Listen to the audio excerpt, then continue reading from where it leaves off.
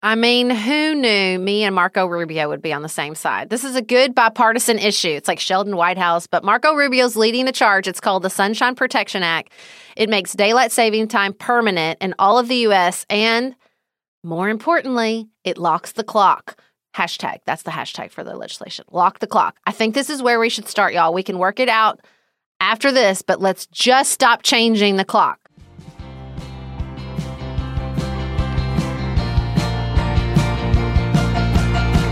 This is Sarah Stewart Holland. And this is Beth Silvers. Thank you for joining us for Pantsuit Politics.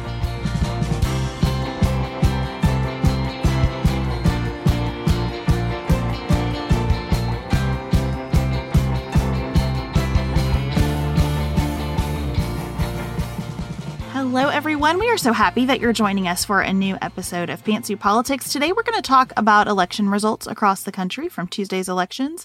Then we are going to talk about perhaps the most important issue facing our country this weekend, and that is falling back to standard time from daylight saving time.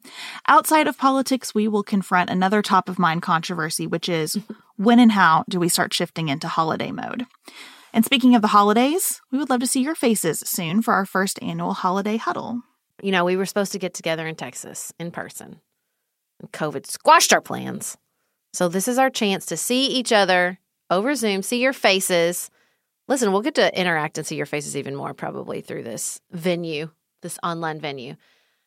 We're going to talk about the stress of getting together over the holidays. We're going to talk about how to handle the latest conservative outrage, how to respond, how to exit gracefully, how to just handle the holidays. That's what we're gonna tackle. We're really excited. It's going to be November 18th at 8 p.m. Eastern. And if that time isn't convenient for you, your ticket allows you to watch the show for up to 7 days after the event is over. So get your tickets, get your questions ready, bring us your tired, your dramatic, your family controversies, and we'll have a great time. The link to get registered is in the show notes. Flexibility is great. That's why there's yoga. Flexibility for your insurance coverage is great too. That's why there's United Healthcare Insurance Plans. Underwritten by Golden Rule Insurance Company, United Healthcare Insurance Plans offer flexible, budget-friendly coverage for medical, vision, dental, and more. One of these plans may be right for you if you're, say, between jobs, coming off your parents' plan, turning a side hustle into a full hustle, or even missed open enrollment. Want more flexibility? Find out more about United Healthcare Insurance Plans at uh1.com. Traditionally, financial planning advice is either only for those who are already wealthy or salespeople calling themselves financial advisors who say they'll give you free financial advice but really just sell products to earn commissions. Fearless Finance takes a dramatic departure from either of those traditional models. Their entire business is built on making financial advice accessible and affordable because we know that financial literacy, stress reduction, and financial security are critical to overall well-being. I'm a little bit obsessed with Elizabeth, our Fearless Finance advisor. I've had an array of advisors in the past who answered questions like, should we be spending less on this, with evasive answers like, it depends on your priorities. Not Elizabeth. She answers with actually helpful guidelines. You're spending more than the average family of 5, or I'd like to see this increase by 6%. Thank you. This is Fearless Finance's mission, to make advice affordable and accessible. You meet with your planner virtually and they charge you by the hour. You only pay for the time you use down to a quarter hour. Their planners meet with you where you are on your financial journey, no judgment. Visit fearlessfinance.com today. You can chat with a planner for free to make sure it's a good fit, and you'll get $50 off your first planning meeting when you use the code PANTSUIT. That's fearlessfinance.com and use code PANTSUIT for $50 off your first planning meeting.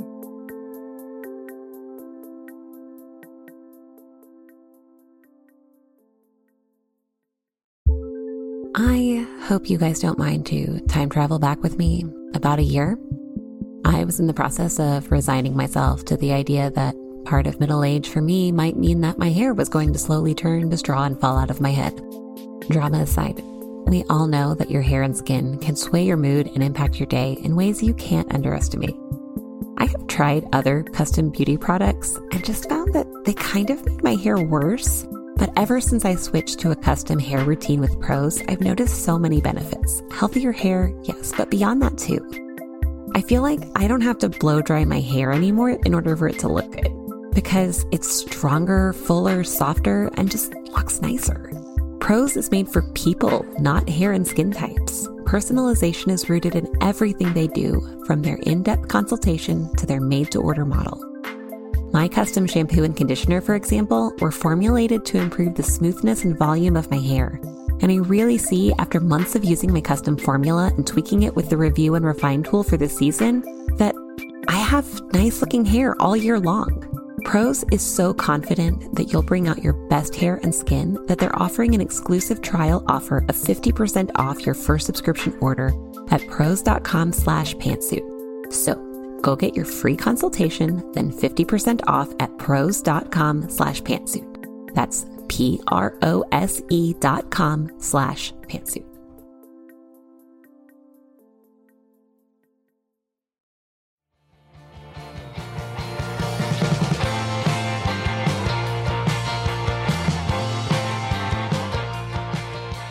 There were lots of interesting results from Tuesday's elections, but all eyes have really been on Virginia and New Jersey. As you, I'm sure, know by now, in Virginia, the Republican candidate Glenn Youngkin won by just over 79,000 votes, a 2.5% margin.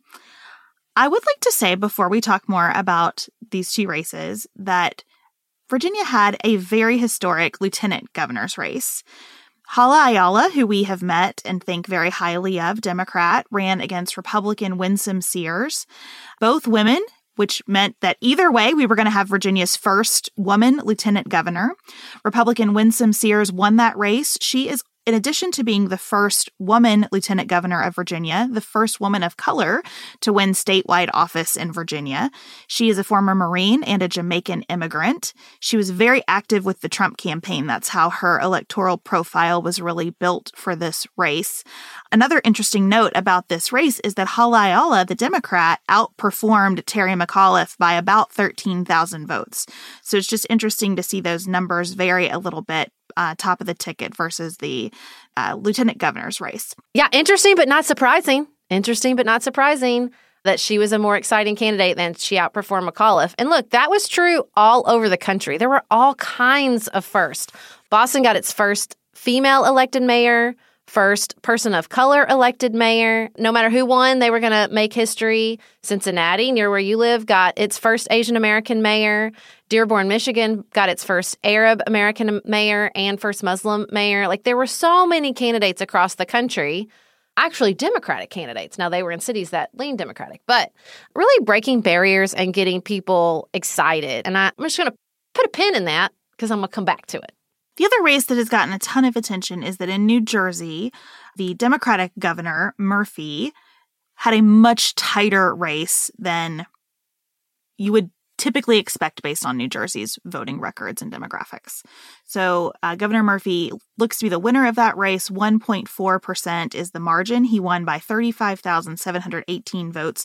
The Republican candidate, as we're recording, has not yet conceded. I imagine this will be recounted, but outlets are calling it that Murphy has survived this election. Well, you know, I worked for Senator Bob Menendez from New Jersey, so I like to think I'm semi-acquainted with the political landscape of New Jersey. And it actually doesn't surprise me. I mean, listen, Chris Christie came from New Jersey. They're not consistently Democratic in the way other states from that area of the country are. Listen, in my experience, the people of New Jersey they're independent, borderline belligerent. I love you all people from New Jersey. So I think that there was some real backlash against the strong COVID mandates coming from Governor Murphy. I think you saw that in the stronger than expected turnout from the Republican candidate. So, I mean, it's surprising in that it wasn't prognosticated to go this way, but I don't think surprising overall in the history of New Jersey. I don't think that we should use presidential elections as the measuring stick for how we evaluate these races. I mean, you have throughout New England some Republican governors, states that almost always go blue come presidential time, make very different choices in their statewide offices, and often those governors end up being quite popular. And so I think the yardsticks that are being applied here are kind of silly because the stories that are being written are all, what does this mean about Joe Biden? That's the interesting narrative for national outlets to write about. And I just think it's not an entirely helpful or accurate framework. Now, I do think our own Democratic Governor Andy Beshear takes some lessons from this New Jersey race and does not underestimate the frustration and the anger coming off the COVID mandates. We have much less strict mandates than New Jersey, but I think there's still going to be a lot of anger and frustration aimed his way due to COVID. I think probably all governors are looking at this races and taking that in. What's interesting about Virginia, and that's not what you're doing, right? You're not looking at somebody who was putting forth COVID mandates. Kerry McAuliffe wasn't the incumbent. He had served previously, which I think was the problem. I think you're going to have a tough time in America. I don't really care what state you're in. When you have an institutional candidate coming up against an outsider, it's a tough one. Look, Barack Obama was a newcomer. Donald Trump was a newcomer. And Glenn Youngkin was a newcomer. He had not run for office before. He doesn't have a lot of experience. Versus Terry McAuliffe, who'd been governor already and who served in all kinds of capacities. It's tied closely to the Clintons, all these, things that for me personally, individually, I can see the complexity and they're not all negative marks for me, but that's not how they're perceived in, the wider voting establishment. And I think there were other candidates in that Democratic primary, one of which we had on this show, who would have had a much easier time battling Glenn Youngkin over this, culture war, particularly surrounding the school systems. I mean, Jennifer Carroll Foy has young children. She's a mother with these issues in front of her every day. And I think it would have been a lot harder to paint her as out of touch on these parenting/education/school board issues. Yeah, I think Terry McAuliffe brought a lot of baggage to this race that was probably unhelpful. I think this race is super complicated. I don't live in Virginia. I want to approach it with a lot of humility. I said on our Nightly Nuance about this topic that I think Glenn Youngkin ran to win, that he ran a very disciplined, focused, well-funded campaign, and how you campaign makes a big difference in what's going on. I think on the school piece, that is something that we're going to have to figure out how to have a better conversation about across the United States. My big request right now is anyone in your life who is going on about schools and critical race theory, just invite them to come get involved in something with you in the school system. There are so many things to be concerned about in the school system right now, and I promise that schools being too woke is not the issue, especially in your local community. If you just walk into the school system, like say, I love your passion for the school system. Let's go get involved in some meaningful way and get some information about what the issues are here.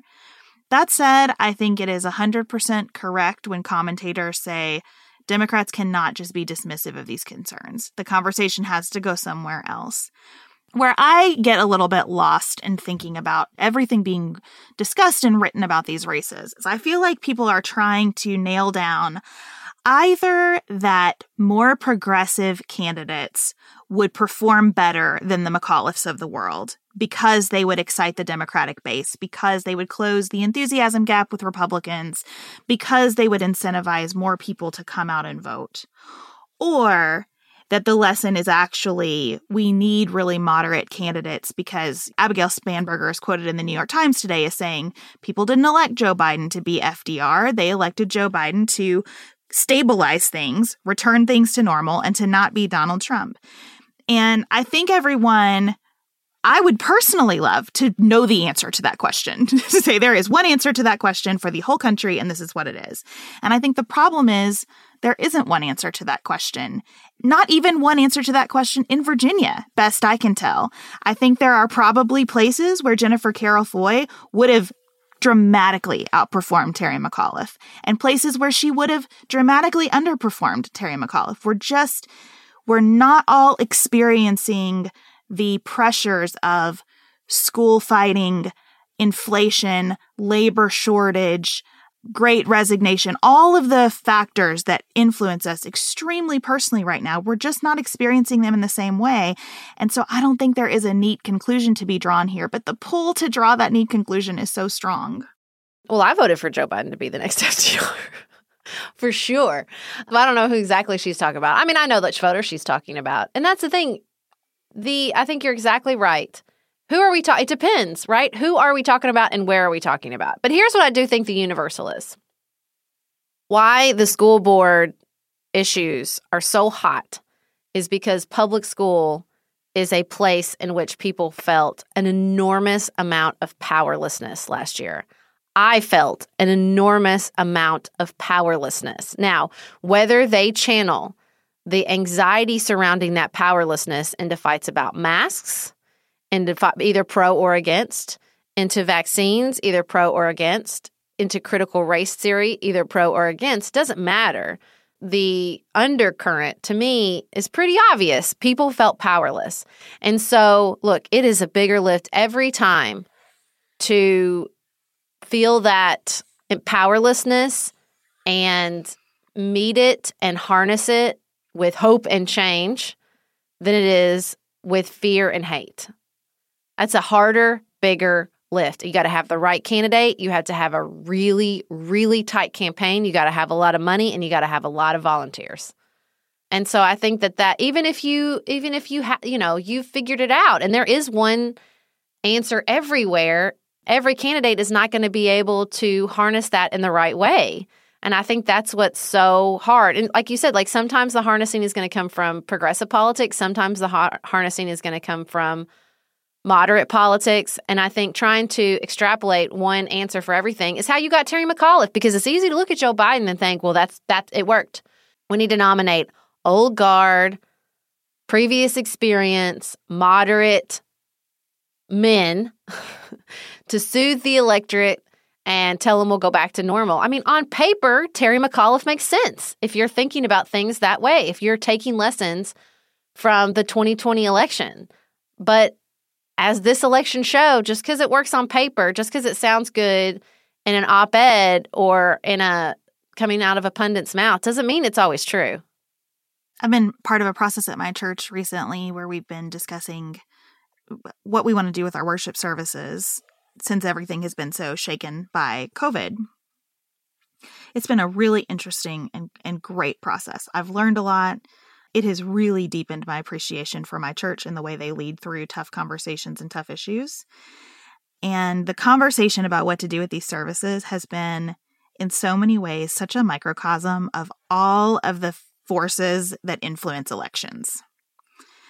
Generational differences, kind of people who have conflict between what they think the majority wants and what their personal opinions are, comfort versus the desire to do something a little bolder. I mean, just like all of the factors that influence every conversation you have about politics have been present in these discussions.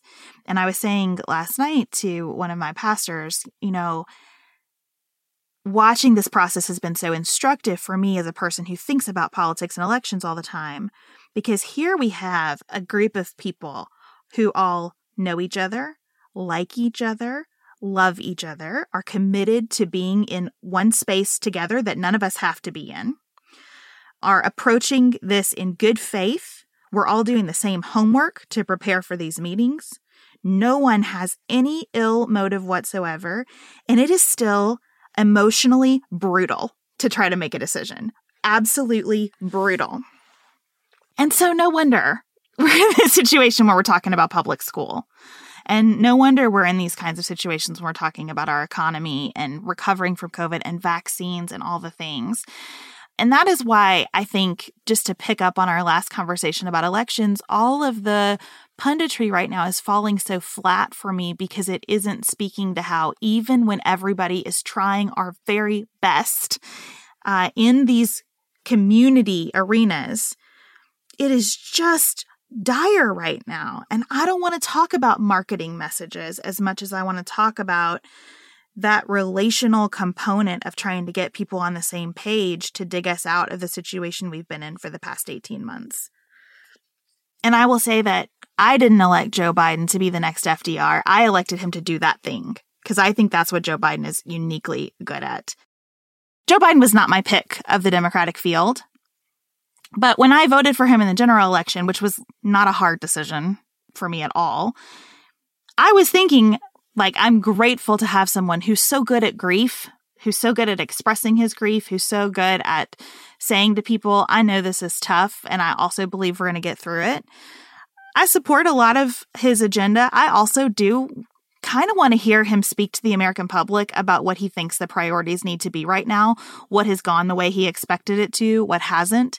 And I know that that's not what political advisors would counsel him to do, but it is a felt need that I have. Does that mean that I think to myself, oh, I'm probably going to really go to the hard right when it comes time to vote for my House members? No. But I get why people are feeling some tension and discomfort, because I just think we're in a season of tension and discomfort.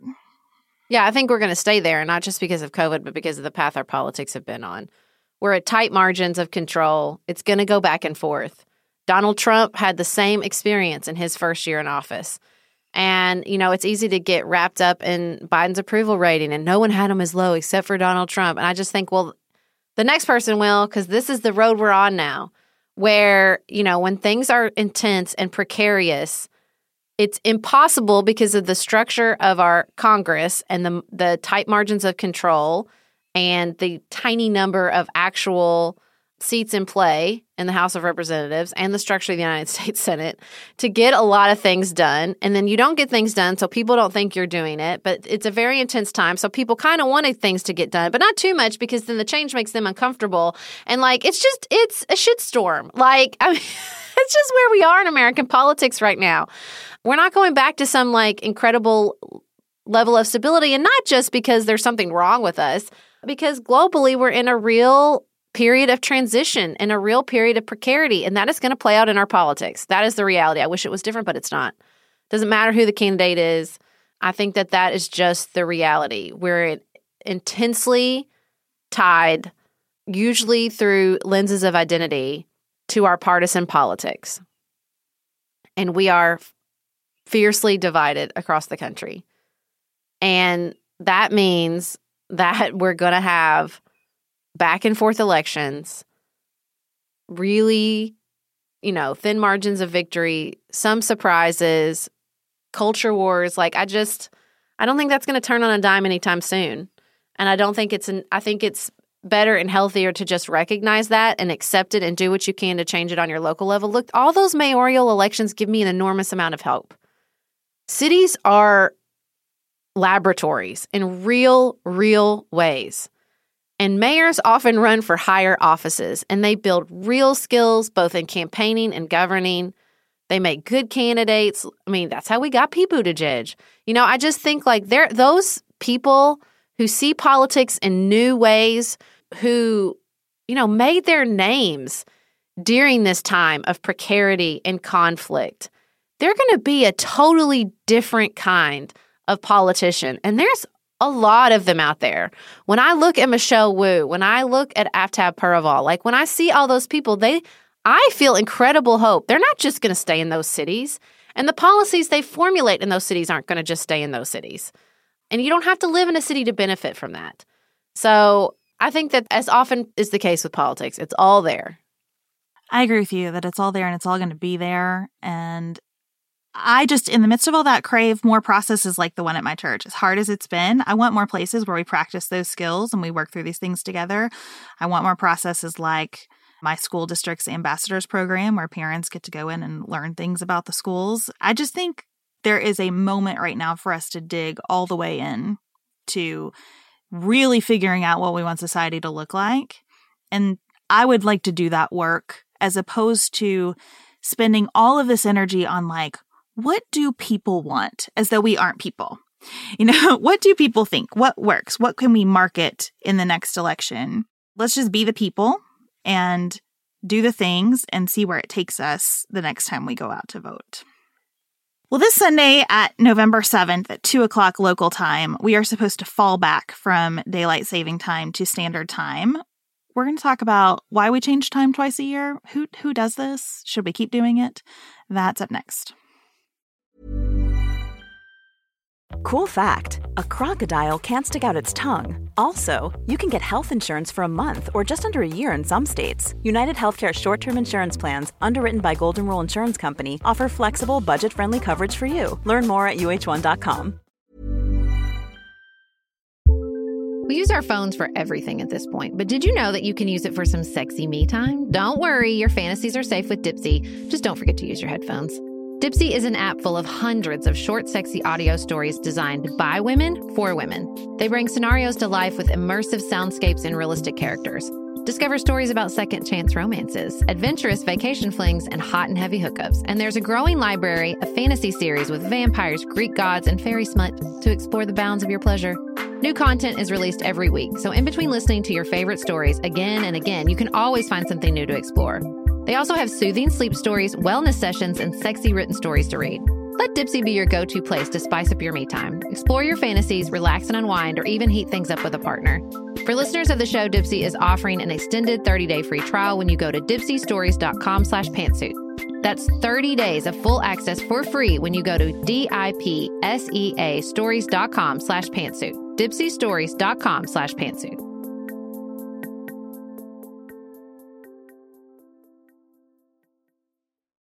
This show is sponsored by BetterHelp. My son Oliver is almost 2. The desire for more hours in the day has never been more real for me in my life. An extra hour for reading, for sleeping, for working, for playing, I could use any of it. A lot of us spend our lives wishing we had more time. The question is, time for what? If time was unlimited, how would you use it? The best way to squeeze that special thing into your schedule is to know what's important to you and to then make it a priority. Therapy can help you figure that out, help you find what matters to you so that you can do more of it. Just last week, my mom actually asked me about my experience with BetterHelp after hearing ads like this one for it. And I'm telling you what I told her. BetterHelp was the perfect solution for me in a time of my life when I had too many plates to juggle, but still very much needed to talk to someone about the experience of keeping all those plates in the air. BetterHelp made therapy easy and accessible right when those were qualities I needed most. If you're thinking of starting therapy, give BetterHelp a try. It's entirely online. It's designed to be convenient, flexible, suited to your schedule. You just fill out a very brief questionnaire to get matched with a licensed therapist, and then you can switch therapists anytime for no additional charge. Learn to make time for what makes you happy with BetterHelp. Visit BetterHelp.com/pantsuit today to get 10% off your first month. That's BetterHelp, HELP.com/pantsuit.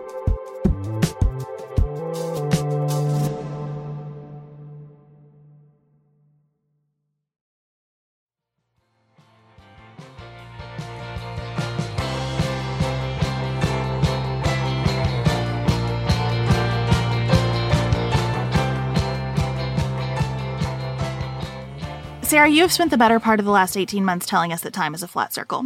And that seems like a fitting introduction and maybe a way to just tell people right out of the gate. When we think about daylight saving time, you are against changing the clocks. Is that an accurate summary of your position? Yeah, it's stupid. It's terrible. Why do we do it? We carry supercomputers in our pockets that adjust the time as we move around. Why are we scrolling our watches back? What's happening? Why are we doing this? Why did we start doing this? It seems incredibly dumb to me. I think that the conversation we were just having about elections is very related to our concept of time, because we have talked all of my, I've always thought of time as this really fixed entity, but we've changed this up a lot. Mm-hmm. Going back to ancient civilizations, we've made adjustments to timekeeping with seasons. We've always kind of been revolving around the sun, which makes a lot of sense since we actually revolve around the sun. Right. The sun is in control.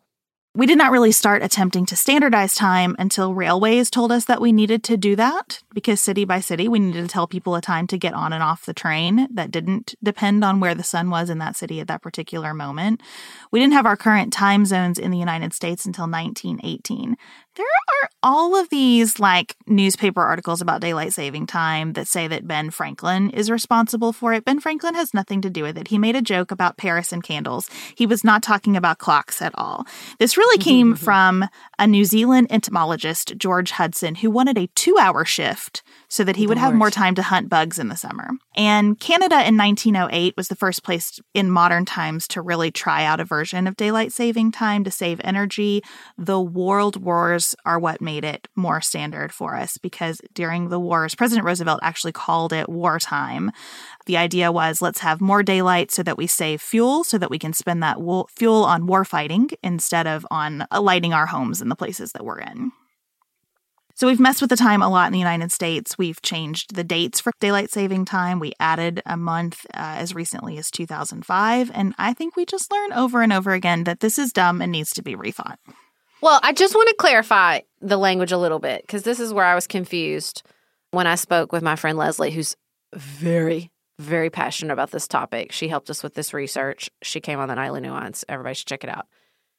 So it's not daylight saving time that is the problem. It's not a problem to set the time so that we have more hours of daylight, to set the clock so they have more hours of daylight. The problem is the switching back and forth between daylight saving time and standard time. At Leslie's point is like, wherever you live, what works best for you, based on sort of your latitude around the globe, go with it. Be happy, be best.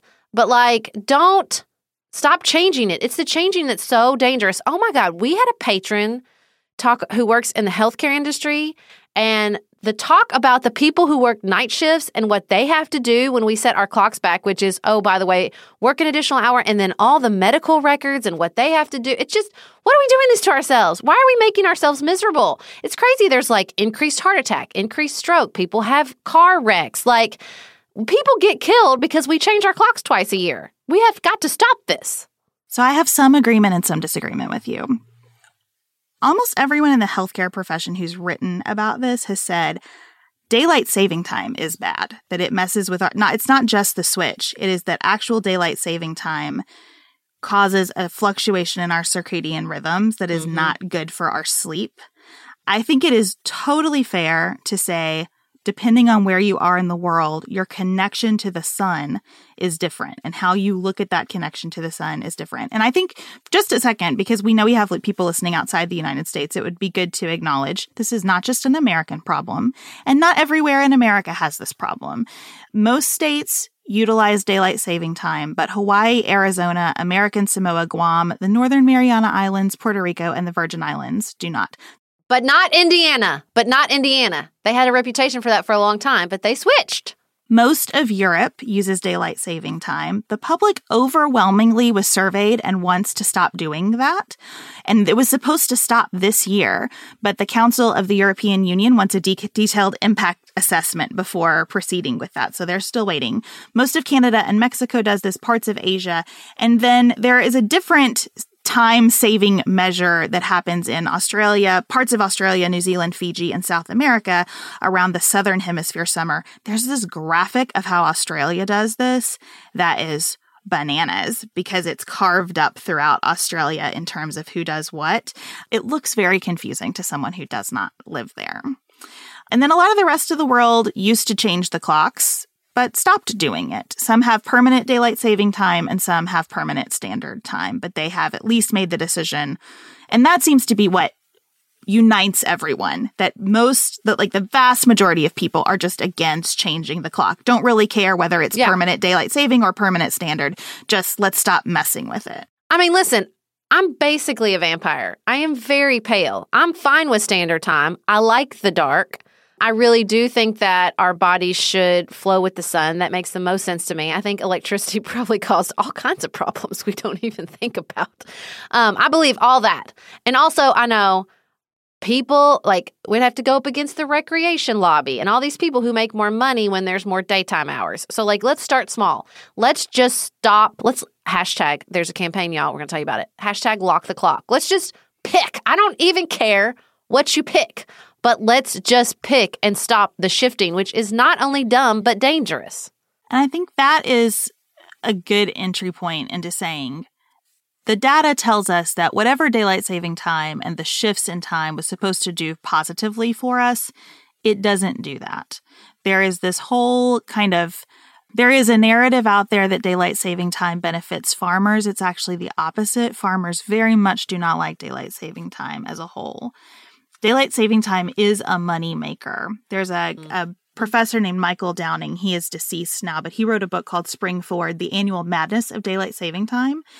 And he explained in it that the Chamber of Commerce is one of the biggest backers of daylight saving time, because if you give workers an extra hour of daylight after they leave their jobs, they will shop.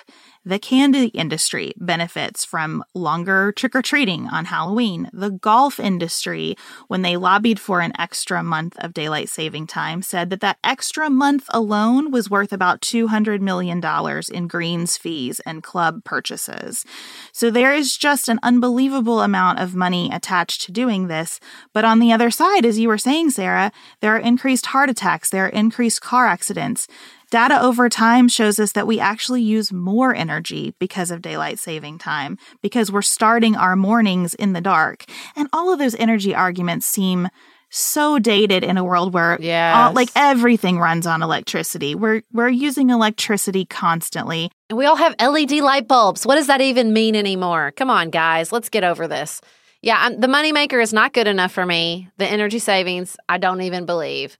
Now, I do understand there are concerns about kids going to school in the dark. There's like evidence that kids get, hit by cars. They're not seen in the dark. I don't want kids to go to school in the dark. So, I'm just going to spitball here. Just going to do a little quick brainstorming.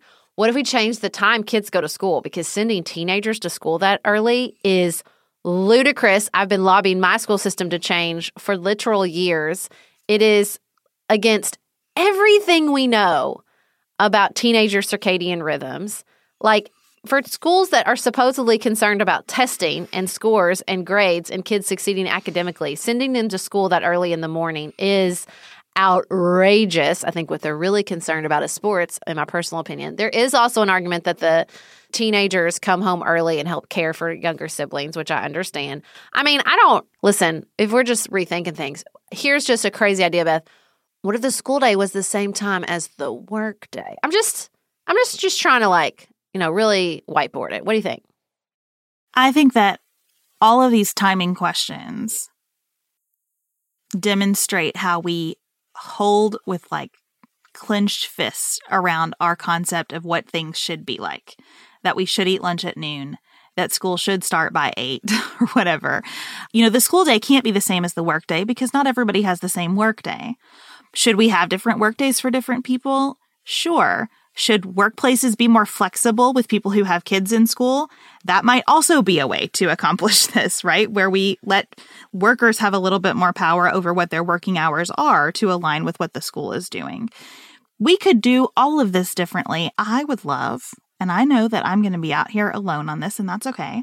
I would love for us to all get behind coordinated universal time, where everybody in the world uses the same time that our computers use, this UTC, so that we're not scheduling meetings by saying, hello, everyone, would 9 Central, 10 Eastern, whatever Pacific work for you? Instead we're just saying, we're going to do this at 2 o'clock. And then locally, 2 o'clock means whatever it means. And so your work day or your school day start based on your relationship with the sun again, instead of the number on the actual clock. That is screwy, right? That messes with your brain because 8 p.m. means something to each of us. And I get that we would have to really detach from that. But I think we could rethink, just to be aligned with your point on the school day and when we get kids on the bus, I think we should rethink a lot of things based on what we know about the importance of sleep, what's actually good for our health, what data shows us about emergency rooms and car accidents. And what better time to do that when everything is a mess? Now, I know I am like, everything's a mess, so let's change it all. And a whole lot of people are like, everything's a mess. Give me the comfort. And I think that's a tension that we're just circling around in every space. I mean, this universal thing, though, here's my concern. It's not that 8 p.m. means something to me. It's that it has to mean something to me in order for me to organize my day. And so if I'm using universal time, first of all, I would assume if we're following the sun, the school day start time would have to shift over the course of the year, which I think would be, if we know people miss appointments and are late to school because we're changing the clock once a year, what if we're changing it every month? I think that would be very hard for people. Oh, by the way, in the month of October, now school starts at 3:15. It's just those they mean something because they help us know okay, well, that's about when lunchtime is. Okay, that's about when afternoon. Okay, and so if those numbers are constantly shifting, I think that would be I can't ever keep up with what day of the week it is, as we all know. So like keeping up with what number we're on in relationship to the sun, what time everything is, that seems like a massive mental lift to me. I don't think it would have to be that way, though. I think it could be that way, but I don't think it would have to be that way. Because right now, we keep the school day fixed, even though the sun changes. The daylight saving time hurts us more with that school day start than it helps us. So what I am advocating for is for a single time throughout the world, not different time zones, and for us to adjust what those numbers mean on the clock to us based on our relationship with the sun in that location. I think the time zones are confusing and do not match the way society works right now. Okay, but you have somewhere in the world they're doing that. Yes, China does that. They have geographic time zones, but they have one standard time. So we need to ask the Chinese how they feel about this. My mind was blown when a patron told me that China only had one time zone. It's a huge country. It's a huge country, and there's enormous efficiency, I think, to be gained when you just have the one time zone. Now, I do not want to pattern our work styles after the Chinese. Like, time means a lot of things, right? And I don't want this to mean that this becomes a tool of like, let's just get more labor from everybody. I would just like it to be easier to schedule a meeting or to take a flight where you're crossing time zones. Now, it seems like we could do a transition where we just start saying, instead of Eastern Standard, Central Standard, you do your time zone and standard time, right? So everybody could orient around. That could be a good transition into what you're talking about, it sounds like. We would probably need a lot of transition because I don't think many people are ready to rethink what noon means to them. Makes my brain hurt. There is a U.S. political aspect of this that's worth talking about, which is that currently states have the ability to not be part of daylight saving time at all. But if they are part of daylight saving time, they've got to follow the federal decision about what months involve daylight saving time. And states cannot elect permanent daylight saving time and implement it without federal permission. And so we have some bipartisan legislation that's been proposed to fix that. As you were saying, Sarah, you want to talk about the hashtag again? I mean, who knew me and Marco Rubio would be on the same side? This is a good bipartisan issue. It's like Sheldon Whitehouse, but Marco Rubio's leading the charge. It's called the Sunshine Protection Act. It makes daylight saving time permanent in all of the U.S. and, more importantly, it locks the clock. Hashtag. That's the hashtag for the legislation. Lock the clock. I think this is where we should start, y'all. We can work it out after this, but let's just stop changing the clock. Call your senator. Say, I support the Sunshine Protection Act. Get on social media. Let's rev it up again. Hashtag lock the clock. I do not want permanent daylight saving time. I am very ready to fall back. I do not like waking up and it being dark for so long in the morning, but I would like us to stop changing the time. So I have a little disagreement with you, but fundamentally I am for the objective of let's not keep doing this. Yeah, I think that's the compromise. Like, this is where nobody gets what they want. Let's just compromise at stopping changing the clock. That's where we're going to start. We're going to start there, and then we will work our way forward from that point. Do you want a bra that's sexy or a bra that's comfortable? Traditionally, the advice would be pick one. But thanks to Third Love, you can have both. Third Love was started to take all the frustration, out of bra shopping. That's why they make solutions for every bra problem, aka Braplum. Their bras make it easy to bring back perkiness you haven't seen since high school, get smoothing, you know where, and have straps that actually stay put. Designed at their headquarters in San Francisco and made from premium materials, they put every style through hours of wear testing on real women, including themselves, before it's given the stamp of boob approval. Comfort and support are guaranteed. Plus, whether you're a double A or an H cup, their virtual fitting room will help you find your perfect fit fast. They even invented half cups. No more feeling stuck between 2 cup sizes that don't fit. It's time to get your braplums solved. Visit thirdlove.com and get $15 off your order with code PODCAST15. That's code PODCAST15.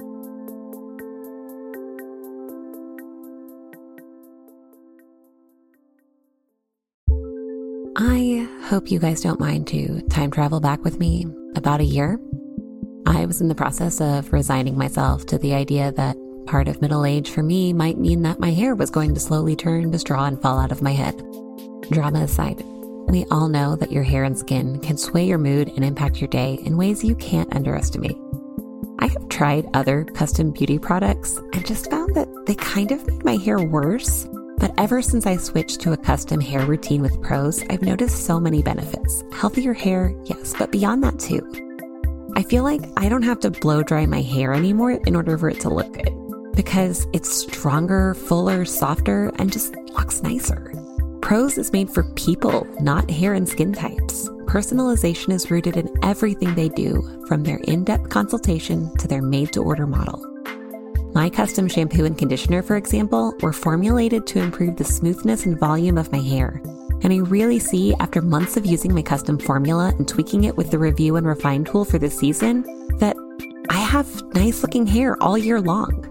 Prose is so confident that you'll bring out your best hair and skin that they're offering an exclusive trial offer of 50% off your first subscription order at prose.com/pantsuit. So go get your free consultation, then 50% off at prose.com/pantsuit. That's prose.com/pantsuit.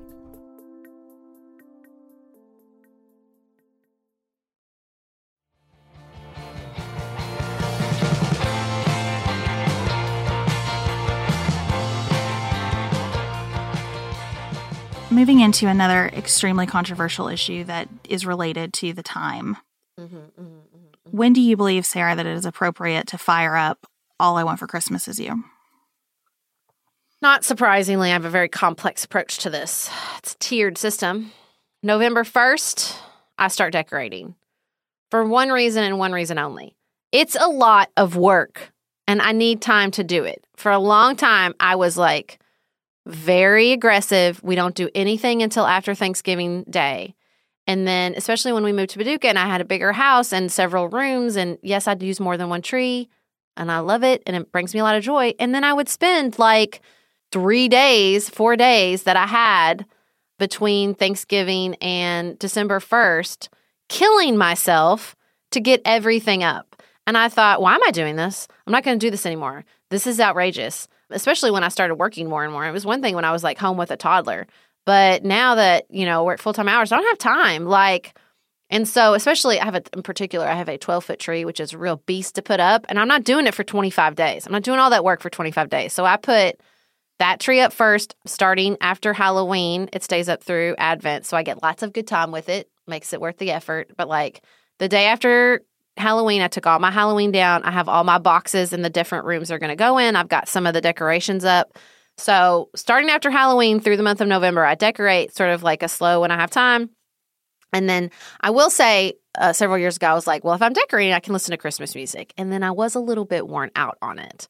So I do still maintain the post-Thanksgiving rule for All I Want for Christmas Is You. So I have a sort of a tiered rollout, if you will. I'm experiencing a lot of household burnout right now, so I did not decorate at all for Halloween, which is very unusual for me. I just told myself I'm not doing it this year. We will put some pumpkins on the porch. The kids can paint the pumpkins if they would like to do that. But I am not decorating for Halloween. Jane and Ellen really did not appreciate this one little bit. But I told them, this is just where mommy is right now. I'm trying to give Thanksgiving its due this year. I feel like Thanksgiving is going to bring me out of my rut because I love to cook the Thanksgiving meal. But I have promised myself I am not hosting anything until Thanksgiving. I'm giving myself a hosting break. I think I've burned myself out on hosting as well. I think Thanksgiving is going to bring me back. So I have a plan for my Thanksgiving table that I think is going to be lovely. I am really, really leaning into Thanksgiving this year as like the take Beth out of her household funk savior. And then I'm going to get into Christmas in December, and I will see how much I feel like decorating for Christmas and wrapping gifts and all of the things. Because I'm just, right now, all of that sounds very overwhelming to me, and I just want to enjoy the holiday more. I think I also have like a little bit of panic that we're going to be back in normal holiday mode, meaning drive to all these different functions across the state of Kentucky, have your calendar be packed with things, feel the pressure. And I really loved the quiet of the holidays last year. I know that wasn't true for everybody, and I want to leave lots of space for that. But it was true for me that I really enjoyed having quieter, easier holidays. And so I think I've got a little bit of like preemptive burnout because I anticipate that. Well, I'm not going to talk about that because I think that's a topic that is perfectly suited for our holiday huddle. I've been thinking a lot about the conflict between the people that are ready to rev back up and the people that are ready to stay chill. So put a pin in that for the holiday huddle because I think that's where a lot of people are at. You know, I always love decorating for the holidays, but it is exhausting. Like, I acknowledge that it is a lot of work. And I think that's what I've recognized over the years is like, well, I was making it exhausting and trying to shove it all in like 3 days. This year, I'm like, I'm con marine my holiday decorations, like getting rid of stuff that's sort of broken or beat up, stuff that I don't enjoy anymore. I've purchased some new holiday decorations from Target that I am just so excited about. But, you know, it's so much work to put all that up, and I want to enjoy it. That's why I love being at Episcopal. We get to stretch it out till the entire Advent season, all the way through the Epiphany. And I just love soaking it up. It is truly my absolute favorite time of year. I am a Christmas person from my head to my toes. I get it honestly. My mother decorates every room in her house and has every year since I've left. Like, there's never a year mom's like, I'm not into it this year. It is popping at Lisa's house with all the decorations. I love it so much. It brings me so much joy. You know, my kids always want to watch Christmas movies, and I'm like, no, if we watch them all year long, they're not special. Like, even though my stepfather will definitely let them watch Grinch in like July, which I'm opposed to. But I love all the movies and the music and the decorations and, you know, filling my home with holiday cheer. I am that person. I am like full on elf mode, Buddy the Elf mode the entire time. I would really love to hear from our listeners who do not celebrate Christmas what your sort of rules are around when do I shift into, how long does it last, what really kicks off the holiday season for me, because I feel like I get very stuck in the Christian holidays, and so I'm super interested in, if you celebrate Hanukkah, I want to know like when you start thinking about that. If you celebrate Kwanzaa, if you don't celebrate any holidays, or like winter solstice, just tell me all your traditions. It's so funny. I don't even think about Christmas as a Christian holiday. Is that bad? I'm like, I'll pull out a nativity scene. I'm like, oh, right. Baby Jesus comes too. I forgot. Santa just takes up so much room. I forgot baby Jesus is invited to the party as well. Well, thank you all so much for joining us as we consider time and what it means to all of us. We will be back here with you. Mark your calendars. Next Tuesday, we would love to see you at our holiday huddle. There will be a link in the show notes for you to purchase your tickets. We would love to see you there. And until then, have the best weekend available to you.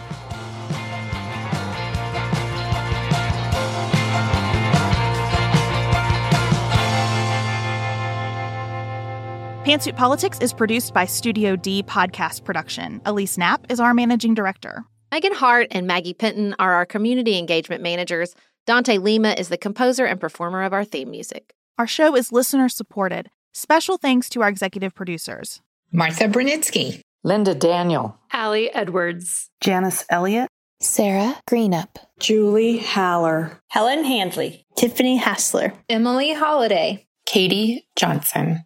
Katina Zuganellis-Kasling. Barry Kaufman. Molly Kors. The Creeps. Lori Ladow. Lily McClure. David McWilliams. Jared Minson. Emily Neasley. Danny Osmond. The Pettons. Tawny Peterson. Tracy Putoff. Sarah Ralph. Jeremy Sequoia. Katie Steigers. Karen True. Annika Uvaline. Nick and Elisa Vallely. Amy Whited. Melinda Johnston. Ashley Thompson. Michelle Wood. Joshua Allen. Morgan McHugh. Nicole Berkless. Paula Bremer. And Tim Miller.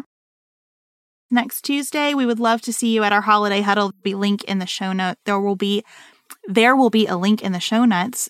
Oh my God. That's a good outtake.